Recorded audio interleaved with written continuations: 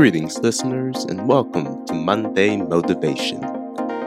What do you do when you're down on luck? When things just aren't going your way, what do you do to try and fix that? Do you rely on others to butter you up? Or do you stay in solitude and try and figure out things for yourself? You see, I'm someone who prefers to be in solitude to fix and determine where to go when I'm down on my luck. Is it the right way of doing it? Probably not. Does it work for me, however? Indeed it does. You see, we all have things that we do that seem odd to others, but the main focal point is that if it works for us, that's truly what matters. Our well-being shouldn't come at the cost of others' opinions of us. This has been a rather unique 2 years so far, and eventually we'll come out on top as a better society with more knowledge.